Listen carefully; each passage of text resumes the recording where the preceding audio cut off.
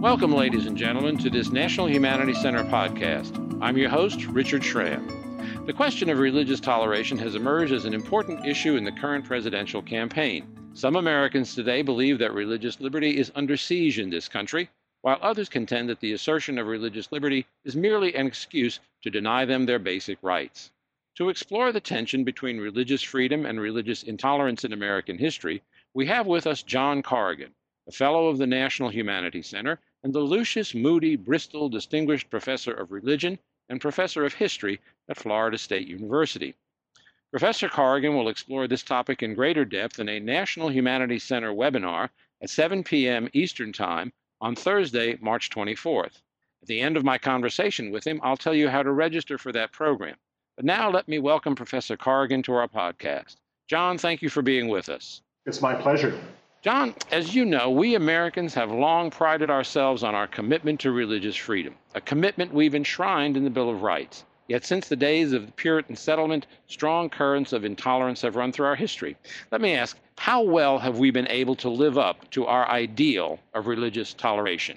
Well, it's been a back and forth kind of zigzag history of implementing the ideal of religious freedom. There have been times when we've been very good at it. There have been times when we've been not so good at it. It's a very demanding ideal. It's a great ideal. It's one that's made America distinctive in its creation of politics and culture over the last couple of hundred years. But there have been times when we've fallen down and religious groups have attacked each other in America. There have been times when there's been so much friction between religious groups in America that it's spilled over into some nasty political battles as well. Well, why have we been able so long to picture ourselves as a country all but free of religious intolerance when you just suggested that there has been this zigzag history of intolerance in the country? We've been able to do that for a number of reasons.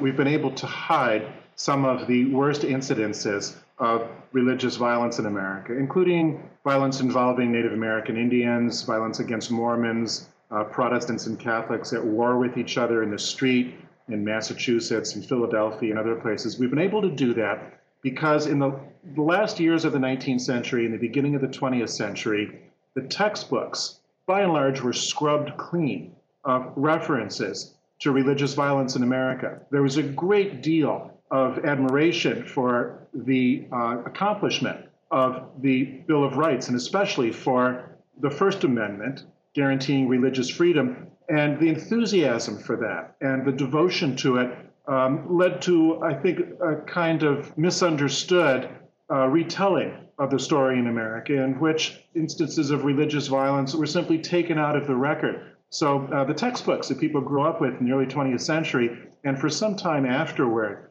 were stories about America that just simply didn't include the accounting of religious intolerance and religious violence as people had experienced it in the 19th century. Now, you just mentioned that we have difficulty coming to terms with the complexity of our own zigzag history of intolerance and religious freedom. How does that history shape our understandings of religious conflicts overseas? Well, the difficult part is that as long as we're unable to understand our own history of religious intolerance, it's hard for us to appreciate the difficulties of implementing the ideal of religious freedom.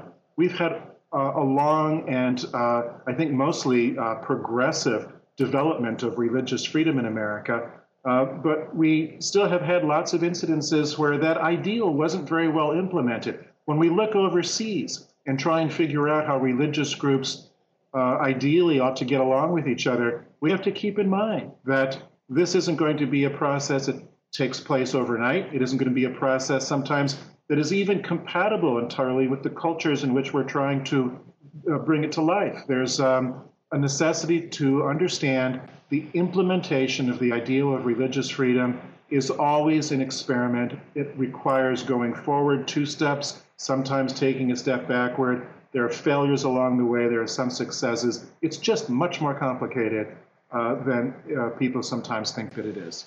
Well, John, you've given us a lot to think about. Thank you very much for being our guest today. It's been my pleasure. Thanks for having me.